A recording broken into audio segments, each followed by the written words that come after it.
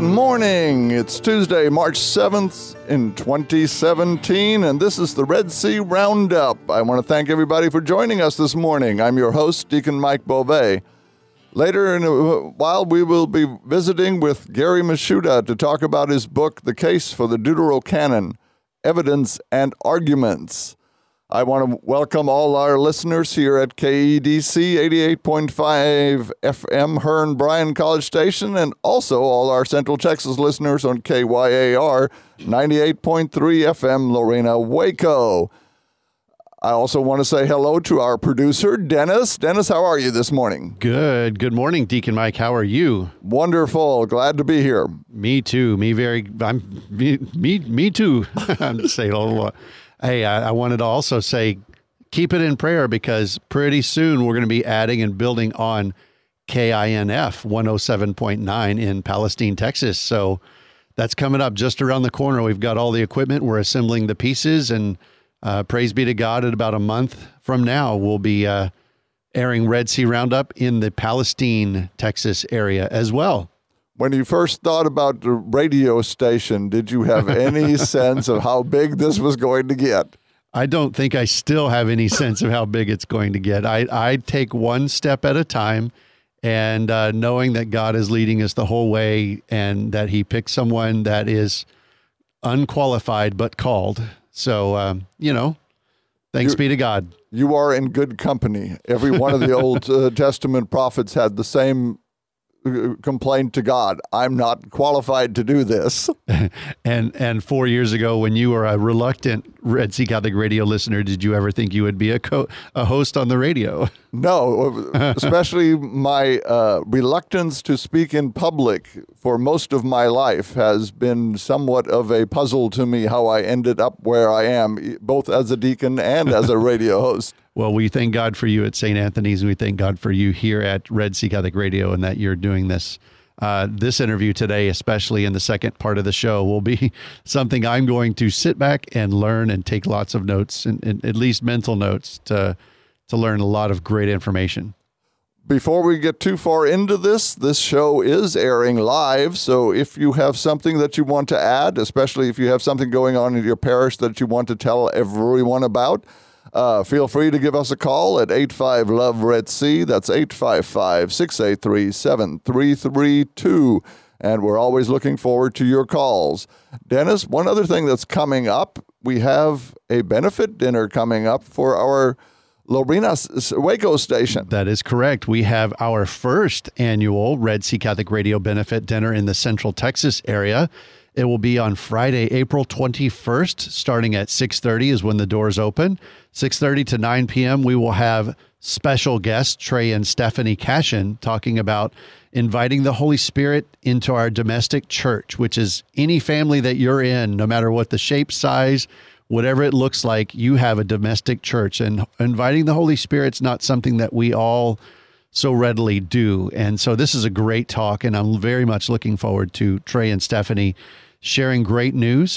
We've got just, I wouldn't say signed because it's not like a contract, but we've invited and got our former spiritual director, Father Patrick Ebner, will be doing our opening prayer, because he will be at that benefit dinner as well. So come join Father Patrick by going to our website at redsearadio.org, R-E-D, the letter C, radio.org.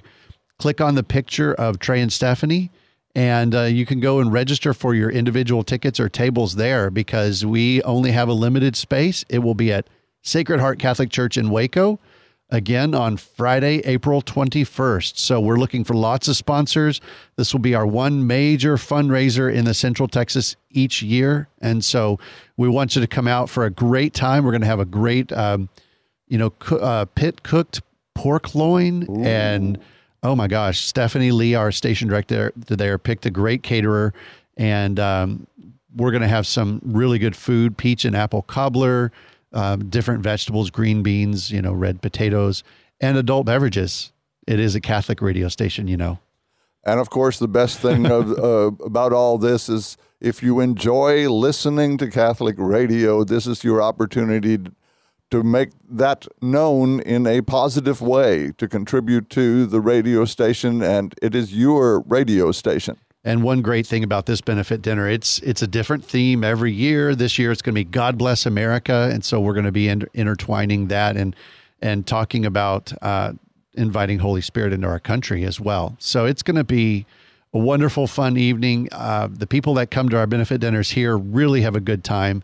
It's not a drudgery, I got to go get to the radio station again. It's a fresh talk, fresh theme, just it's a lot of fun. Everybody's very loose and casual, and it's just a great evening to get together with your fellow Catholic radio listeners in the Central Texas area. So Sacred Heart Catholic Church, April 21st. It's a Friday night, 6:30 p.m. in Waco. So please start registering now. And remember, seating's limited, so sign up fast. Yeah, please do.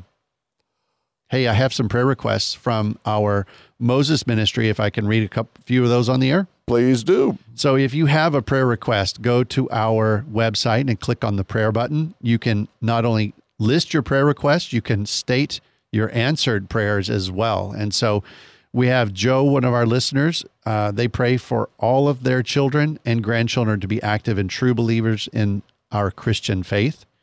Teresa asked for prayers for the soul of her mom who passed away a few weeks ago, and for Ryan to come back to the church and be washed in Jesus's mercy and kindness. I think we could all use some of that.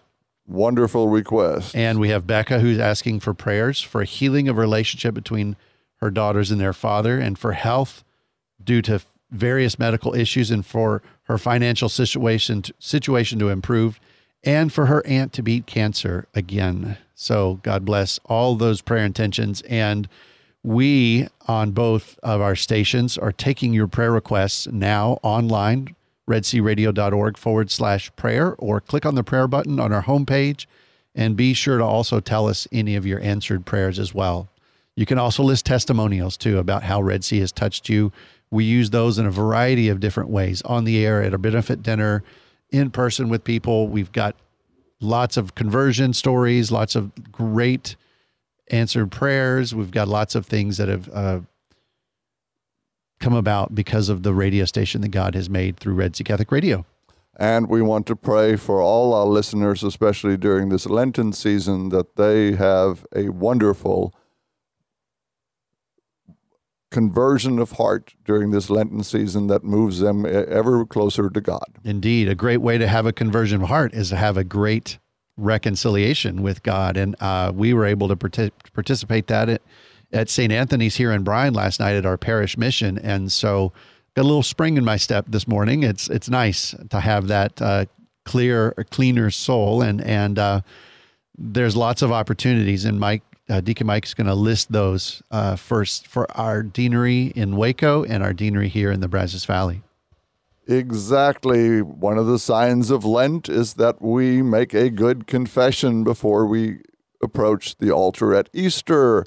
And the Waco Deanery will have a lot of opportunities this evening at 6 p.m. at Sacred Heart in Waco, Thursday 3/9 at 7 p.m. at St. Francis in Waco, Tuesday 3/14, 6:30 at St. Eugene in McGregor, Wednesday 3/15 at 6:30 p.m. at St. Eugene CCE in McGregor, Monday 3/20, 7 p.m. St. Mary in Waco, Friday 3/24, 9 a.m. at St. Louis School. The confessions are going to be in the church in Waco. Tuesday 3/28 at 6 p.m. at St. Mary in Mexia. Thursday 3:30 at 6 p.m. at St. Thomas, and at 7:30 p.m. at Our Lady of Lourdes in Gatesville. And Monday, April 3rd, 5 through 6 p.m. and 7 through 8 p.m. at St. Martin in Tours. Tuesday, April 4th, 6:30 p.m. at St. Mary Church in West, also at 7 p.m. at St. Jerome in Waco. And Wednesday, April 5th, 8:30 a.m. and 7 p.m., again at St. Mary in West. And Thursday, April 6th at 7 p.m. at St. Joseph in Waco. And Monday, April 10th, your last opportunity at 7 p.m. at St. Louis Church in Waco. And for our local deanery here in Bryan College Station, we will have Tomorrow, March 8th at 7 p.m. at St. Mary's in Caldwell, there will be 6 priests available. On Tuesday, March 15th at St. Mary's in Hearn at 6 p.m., there will be 5 priests available. At St. Mary in Bremond on Monday, March 27th at 7 p.m., we have 4 priests available. Here at St. Mary's Catholic Center in College Station on Wednesday, March 28th at 7 p.m., there will be 12 priests available. We're expecting a big crowd. St. Francis and Franklin will have theirs on Tuesday, March 29th at 7 p.m. with 4 priests. Santa Teresa and Bryan, Thursday, March 30th at 7 p.m. with 8 priests. There will be a combined service at Good Shepherd Chapel. That's for St. Anthony's and St. Joseph on April 6th. The first one's at 10 a.m. and the second one's at 6 p.m. And St. Thomas Aquinas here in College Station on Monday, April 8th, which is April 10th, which will be your last opportunity here, will be at 7 p.m. So there's no excuse for you not to find a penance service this Lenten season. And speaking of Lent, a lot of times we're confused about what the whole point of Lent is.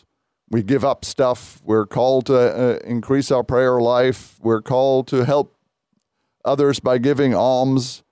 What's the point of all that? Well, the whole point of Lent is conversion. It is doing things differently than we did before. My favorite example is always the story of the road to Emmaus. The 2 disciples that are running away. They're disciples of Jesus. They spent time with him. They knew him. And yet they're running away. And yet when Jesus meets up with them and slowly brings them back, they have a conversion. And that conversion, the word we use in Greek is metanoia. And it doesn't just mean conversion, it means turning around. And that's what they do. They turn around and they go back where they need to be. And that's what Lent is intended to be for us. We do these things, the almsgiving, the fasting, the abstinence, not to do something, but to change something, to make us different. This is why, for us as adults, it's not about giving up chocolate. It's about changing our life, about being a different person when we come out of Lent than we were going in, about turning around and going back to Jesus. So when we approach this Lent, let's not look at it as we're giving something up, or we're not eating meat on Friday, or we're giving something extra to the collection basket. Make it something that's going to change you. Make it something that after Easter is still part of your life. Make your life better. Make your life closer to what God wants it to be. Last Sunday, we heard about Jesus being tempted in the desert. And all of us, of course, hear that reading and we go, well, he's Jesus. Of course he resists the devil. No, he's talking to us. All those temptations we face on a regular basis. The temptation to eat too much food. The temptation to eat the wrong foods. The temptations to be gluttons. Lent is a period where we look at ourselves and we go, that's not the person I want to be. Same thing holds true for the story of jumping off the parapet. That's what the confessions are all about. That we don't take God's mercy for granted. That we don't say, oh, I can do whatever I want because God is infinitely merciful. God always wants us to cooperate. And that cooperation means we realize that we shouldn't take God for granted, that we don't want to take God for granted, that we actually make the effort to ask for his mercy, that we go into that confessional and say, Lord, I screwed up, but I know that if I come to you, you will forgive me. And of course, the last temptation of Christ was bowing before Satan. I always thought that that temptation was much more intricate than we make it out to be.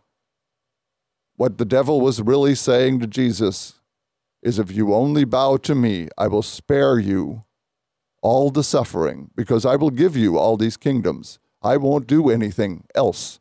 All you have to do is worship me. And Jesus said, no, I will take the suffering. I will take the cross, because we only worship God.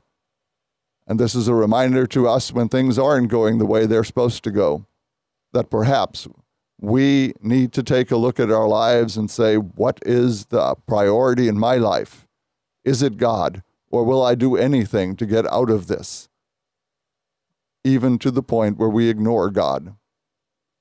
Lent is about us becoming different people, turning around and going back to where we're supposed to be, to that person that God wants us to be, to that person God calls us to be. So let's make this Lent really, really special. Let's make this Lent what it's intended to be. One of the ways we do this is by going to confession and starting over and feeling that weight lifted off our shoulders as we walk out of that confessional. Have a great Lent. We're going to take a short break, and we will be back on the other side with Gary Michuta talking about the Deuterocanon.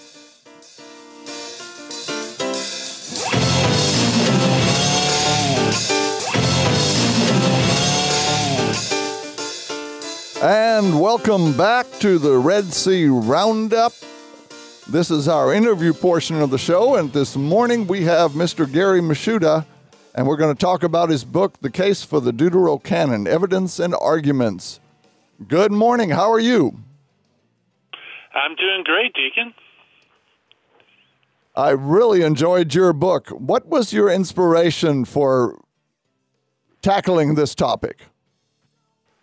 Oh, well, a few years back, I wrote a book called Why Catholic Bibles Are Bigger, the untold story of the lost books of the Protestant Bible, because Protestant Bibles generally are missing 7 books in the Old Testament: Sirach, Wisdom, Judith, Tobit, Baruch, 1st and 2nd Maccabees, and they're also missing some sections in the books of Esther and Daniel.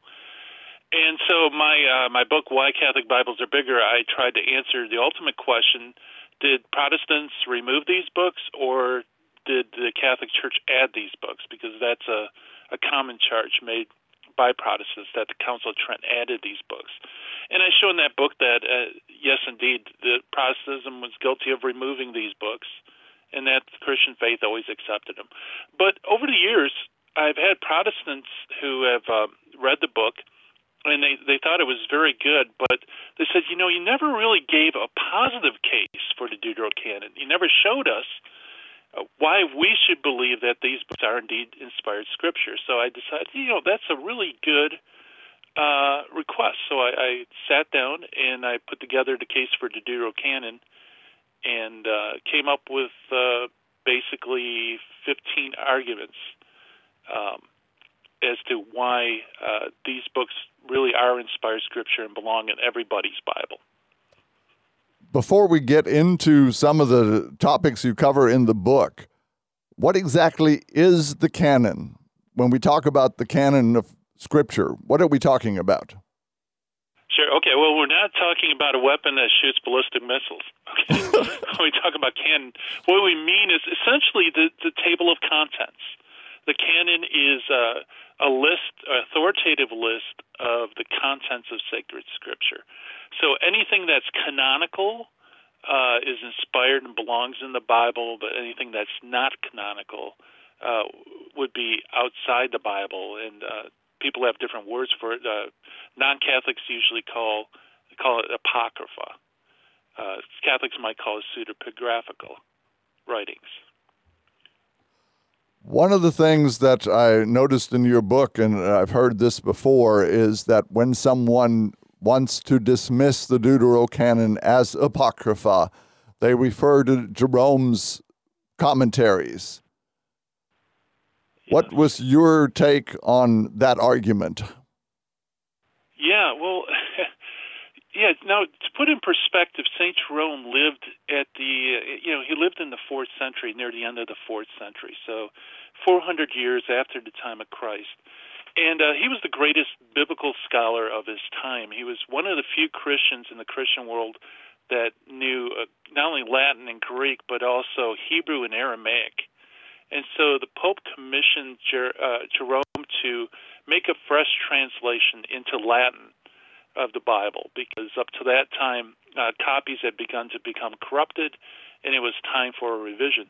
And Jerome, knowing Hebrew, he started off first, like every other Christian translator before him, he started going to the Greek Old Testament, known as the Septuagint, and there were some other versions. And then translating the Greek, he tried to figure out what Hebrew words were used, and then figure out from the Hebrew to the Latin. And Jerome thought to himself, well, this is silly because there's so many different Greek manuscripts. Why should I go through all this trouble when there's only one Hebrew manuscript available? And so I'm just going to translate the Old Testament straight out of the Hebrew, and whatever's not in the Hebrew isn't part of the Bible. And so he was really the first early church father. Now remember, this is the 4th century. That rejected the Deuterocanon because it wasn't part of this Hebrew manuscript that he had. And the church reacted against Jerome in a series of councils in North Africa, councils of Carthage and Hippo, and also Pope Innocent I also reaffirmed the traditional Christian canon that had always been used that included these books in the Scripture.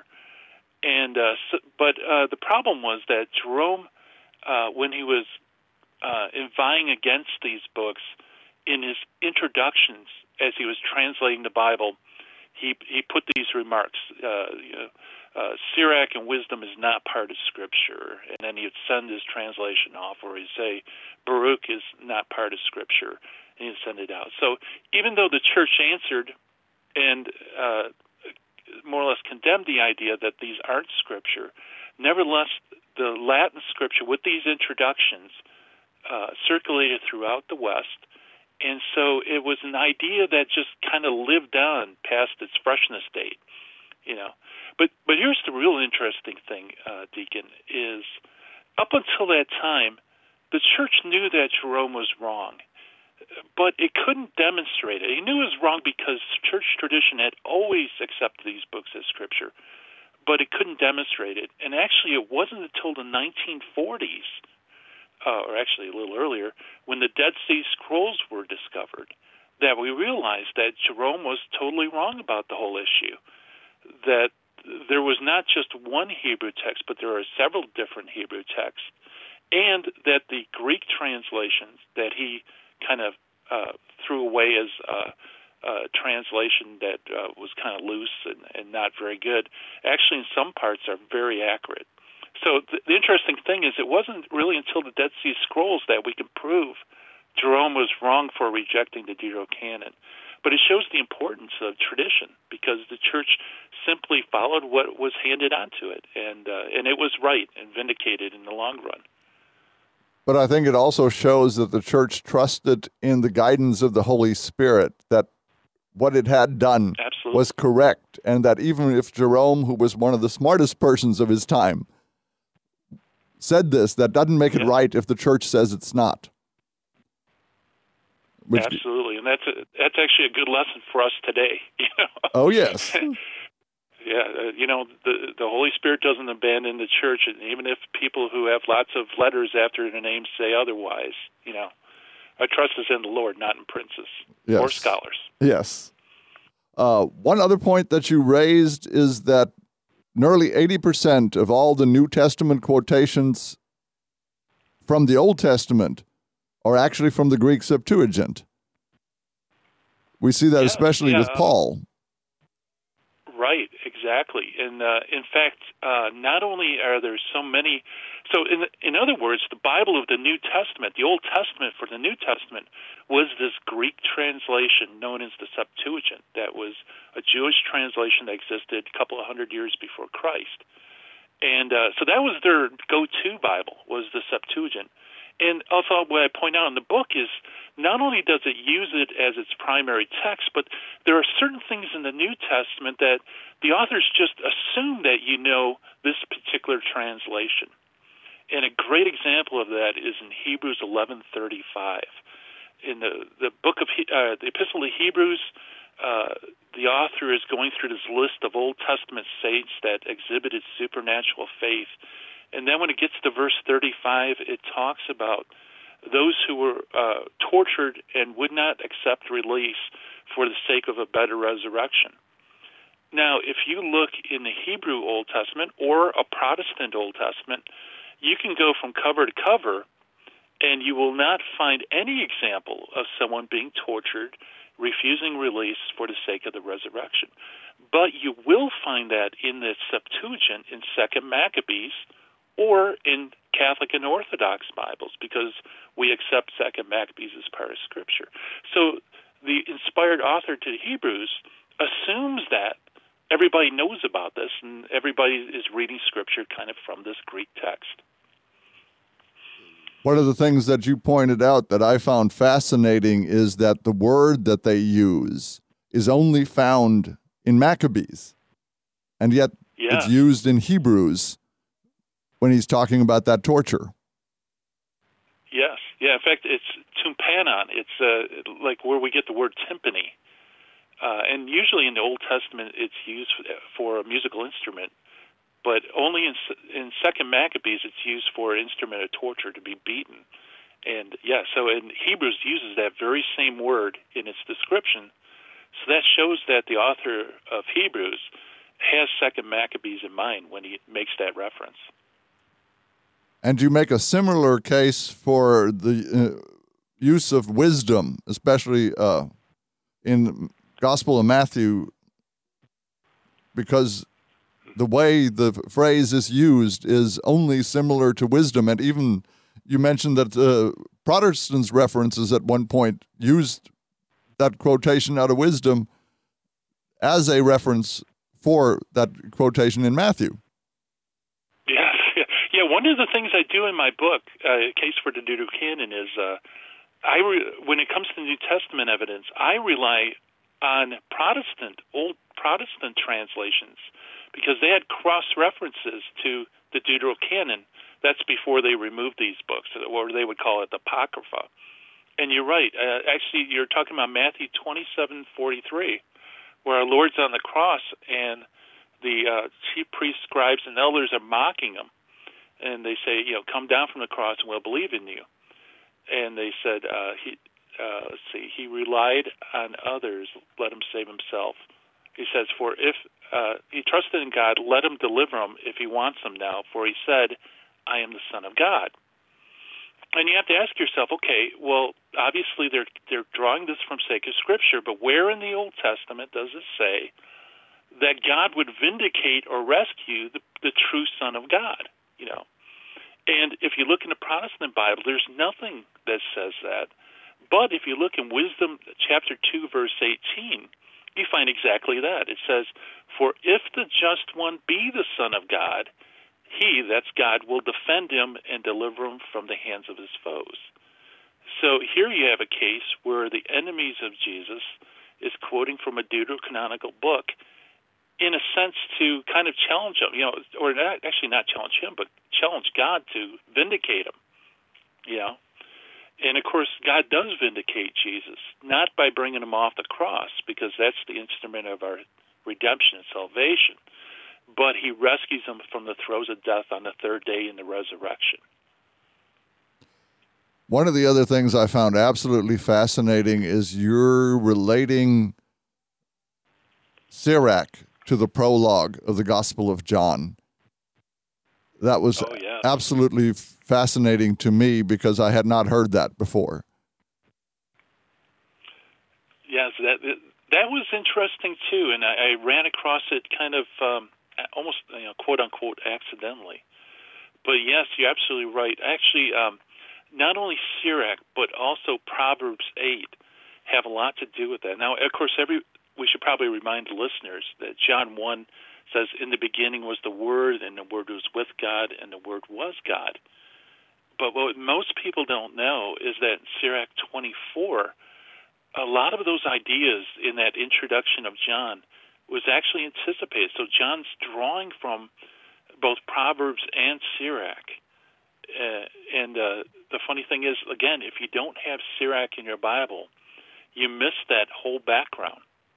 In fact, one of the coolest things, Deacon, that I found in that regard was in John 1:14, and the Word was made flesh and dwelt among us. And the word there that's translated dwelt is actually the word tabernacled. He was tabernacled among us. And what's interesting is in Sirach, it talks about God dwelling in his people, and it actually uses the word skene, which is tent or tabernacle.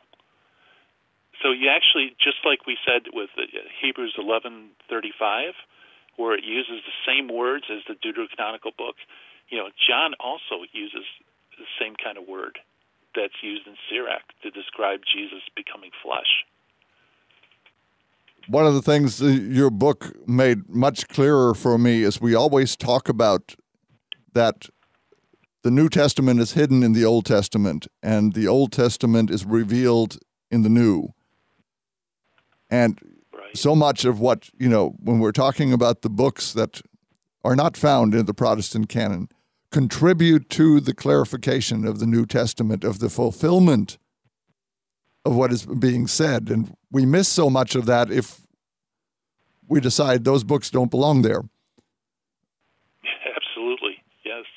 In fact, I liken it to the Supreme Court, especially for non-Catholic Christians. They say that the Bible is the highest norm, the judge that judges all norms. And I say, if you want the court to rule correctly, if the Bible's the judge, then you need all the judges sitting, And we know in the pro-life movement how important it is to have the right judges in court in order to rule correctly. And so, yes, you're absolutely right. Without the Deuterocanon, you miss half the story. You miss a lot of these references and things that the New Testament just assumes, like, for example, purgatory. You find that in 2 Maccabees in spades, and they just assume it because they believe that the readers knew 2 Maccabees. But if that book isn't in your Bible, then all these references and hints and allusions to purgatory just disappear. And that's important because so much of church doctrine relies on the continuation of revelation, that, the magisterium is part of God's revealed word because it interprets the written word for us. And if we don't have all the written word, then there's not a complete work to interpret. Exactly. Yeah, and with the Catholic Bible, Old Testament history comes right up to about 50 years before the advent of Christ. So it's right up until the New Testament age. For Protestant Bibles, they're missing that 300 years of development. Their Bible, their understanding of Judaism is actually a Judaism that didn't exist for 3 centuries during the time of Christ. So I think that also contributes a lot to a lot of misunderstandings between Catholics and Protestants, because there's still that revelatory development that continues through those 300 years. And like you've already pointed out, like with the introductory remarks of John and these other passages, that the New Testament draws from some of this later revelation.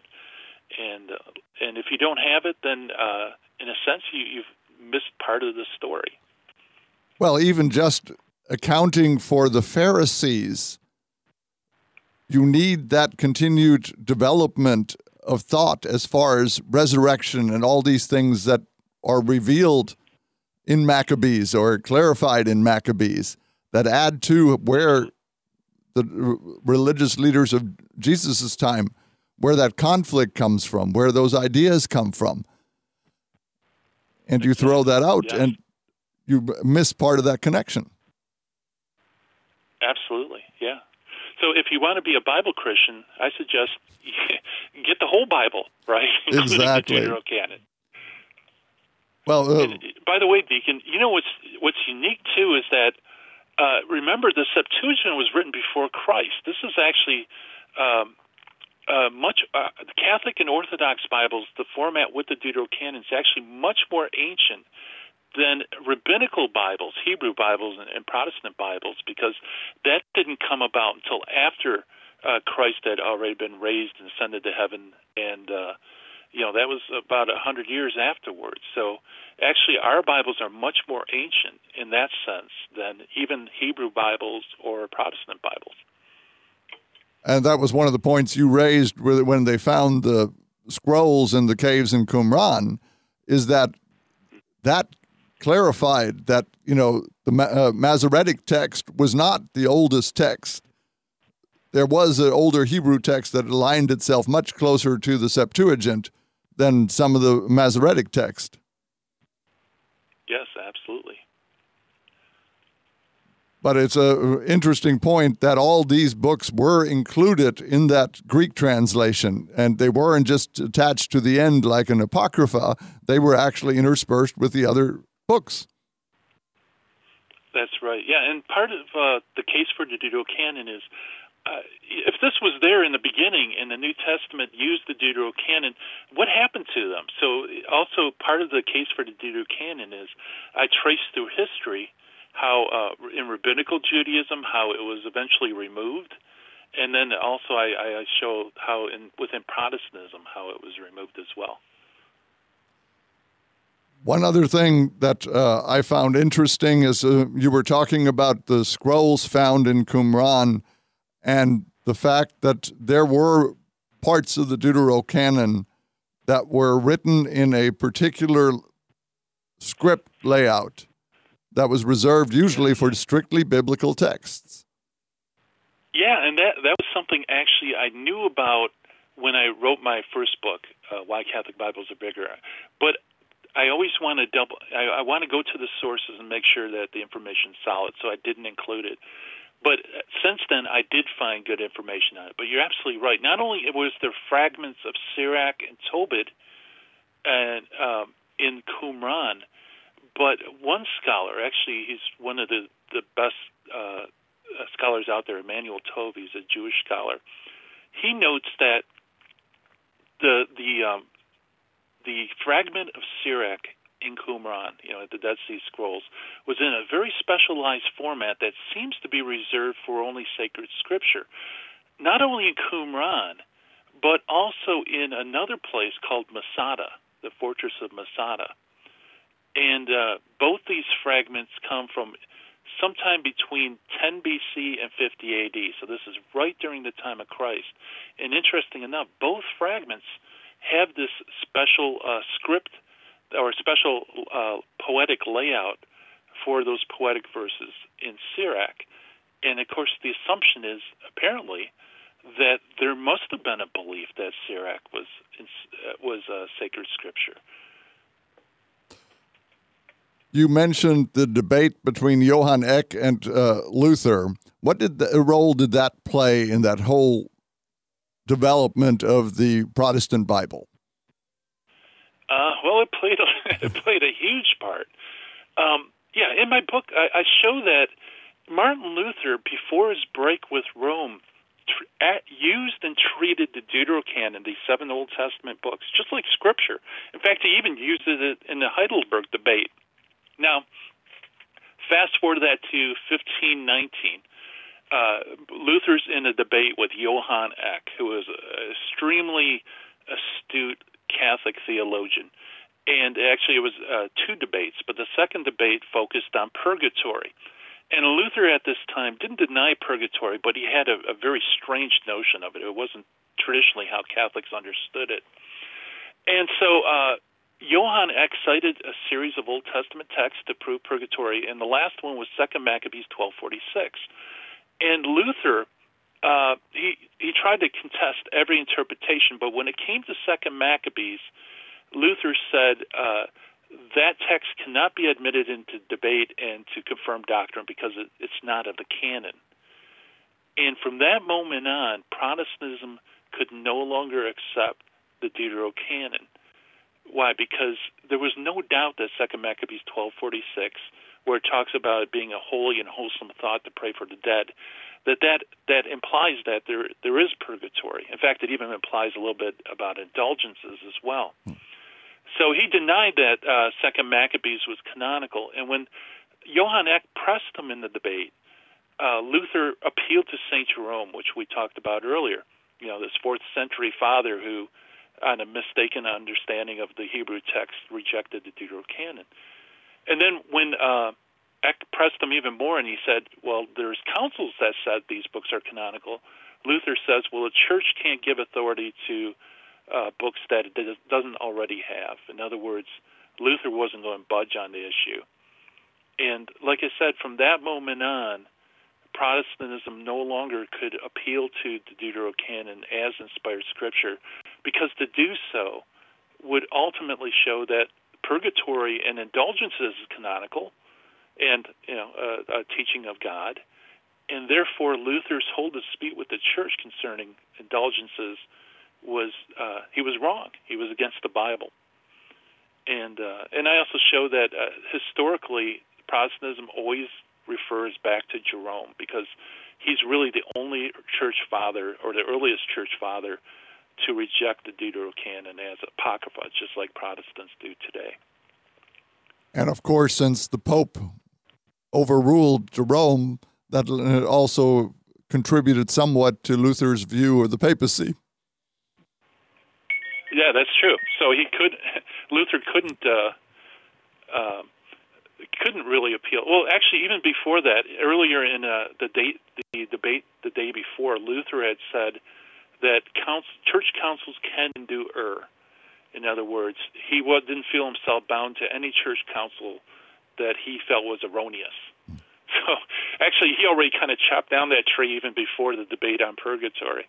But you're right, though. It tied up with indulgences and the Deuterocanon's papal authority.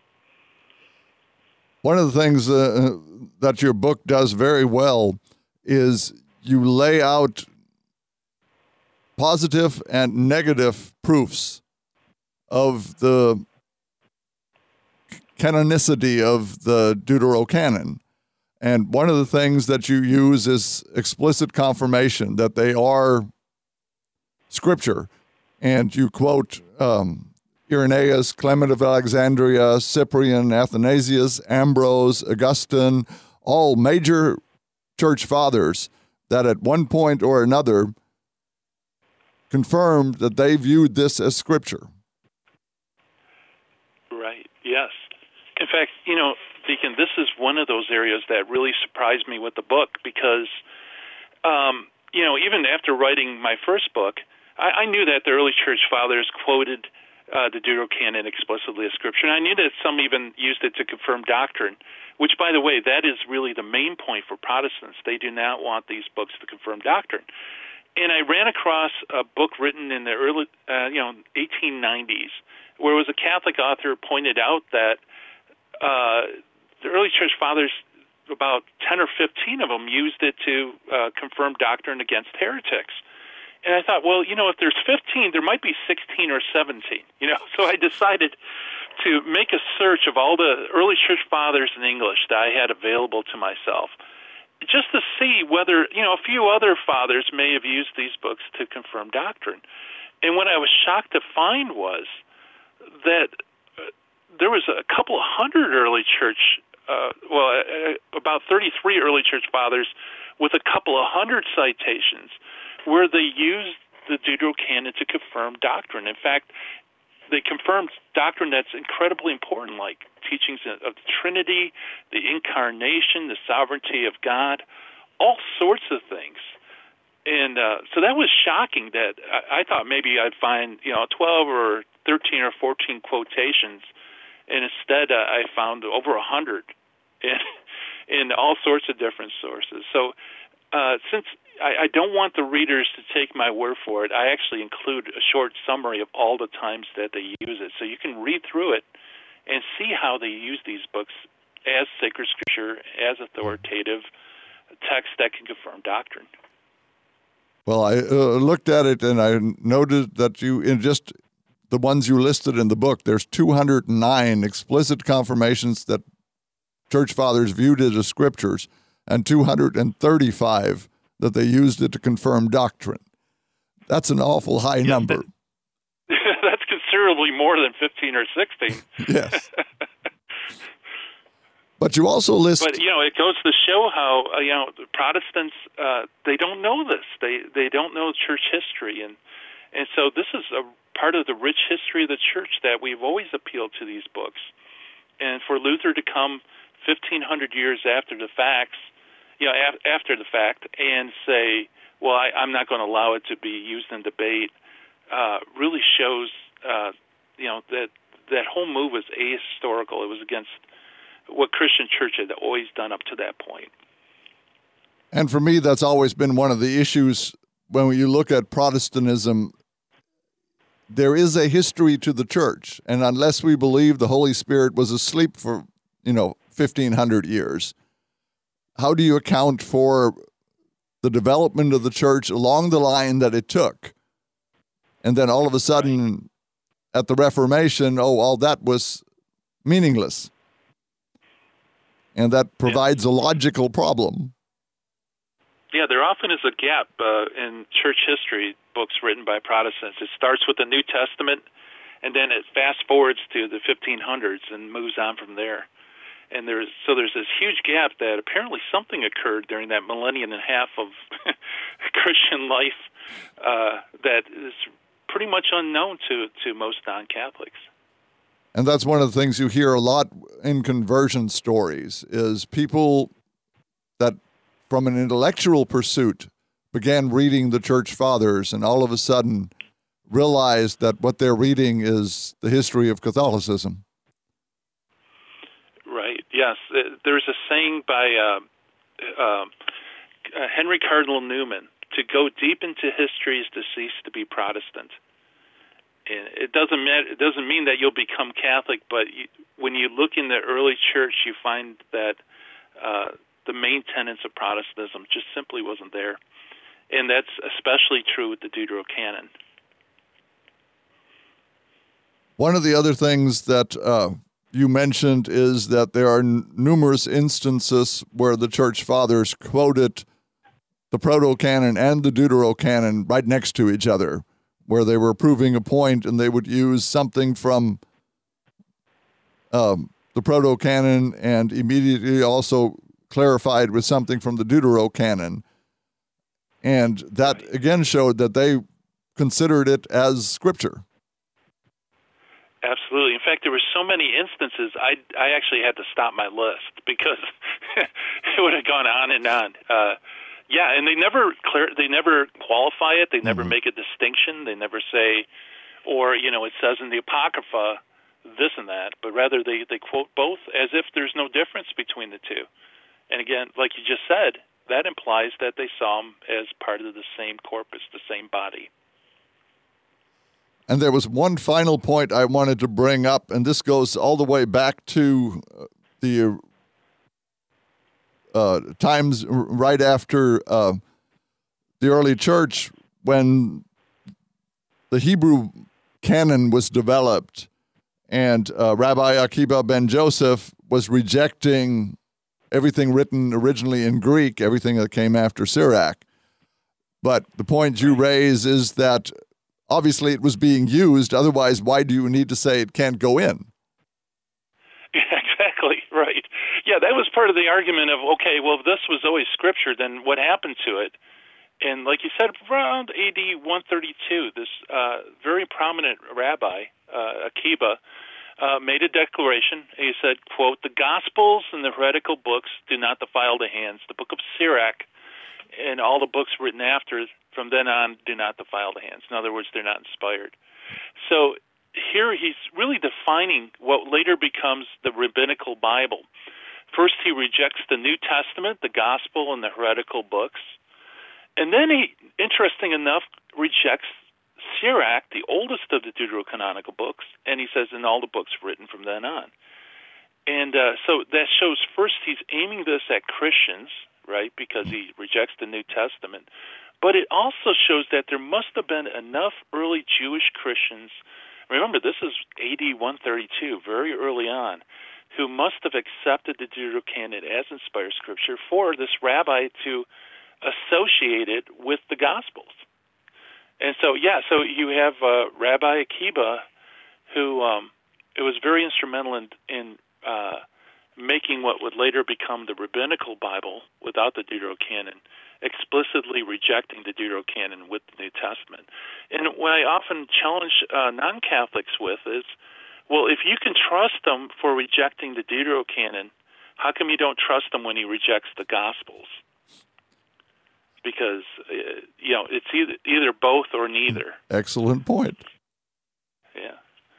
One of the thoughts I had when I read that is the people he was addressing were people like St. Paul. St. Paul was a Pharisee, and yet in all his writings, he's using quotations from the Septuagint because that is what he had.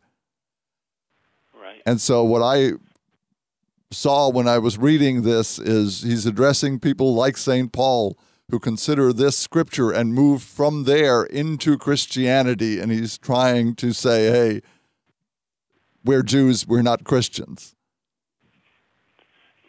Yeah, that's exactly right. In fact, I don't know if I have this in the book, but Rabbi Akiba was also instrumental in having all the Jews to follow the Hebrew text and no longer allow them to follow the Septuagint, that text that the New Testament used. So he was instrumental in getting rid of the Septuagint. And at first he tried making a Greek translation that was very literal from the Masoretic text, the Hebrew text, and other things too. But so not only, you're absolutely right, not only are these anti-Christian measures, but he's also kind of moving Judaism away from the Septuagint and towards this one particular Hebrew text tradition. Which I saw as a connection to the other point you made for the negative proofs. Times that people rejected the Deuterocanon, but the point again being that you don't reject something that doesn't exist. So all the negative proofs basically point that someone's using them and someone's saying, hey, you're not supposed to be. Right. Yeah, how could you reject something that was never part of the Scripture, right? Right. Obviously, somebody thought it was part of Scripture. And I think, this is the whole point of your book for me, is the fact that, someone had an axe to grind. Someone wanted to remove something that was there. And why was it there in the first place? Because it's God's word. God wanted it there. And, we need to be humble enough to accept that even if we as an individual disagree with something, that doesn't make God wrong. Right. Absolutely. Well, I want to thank you very much for coming back on the show. I thoroughly enjoyed the book, and it was extremely enlightening for me, and I hope our listeners found it as enlightening as I did, and I hope everybody goes out and buys this, because it's going to open your eyes to something that, we normally don't talk about. We all know we have 7 more books in the Catholic canon, but we have no idea what they are or why they're there. So I want to thank you very much for writing the book and for giving me an opportunity to talk to you about it. Oh, thank you. This is my second time on your program, and as always, it's great to be able to talk to somebody that's as knowledgeable as yourself and knows the material. So I'm very humbled that you read it, and thank you for having me on. Thank you very much. I want to remind everyone we will be back next week. Your host will be Gene Wilhelm, and remember to tune in for that. Until then, when calculating the many ways you might share your time, talent, and treasure with the people of God, always round up.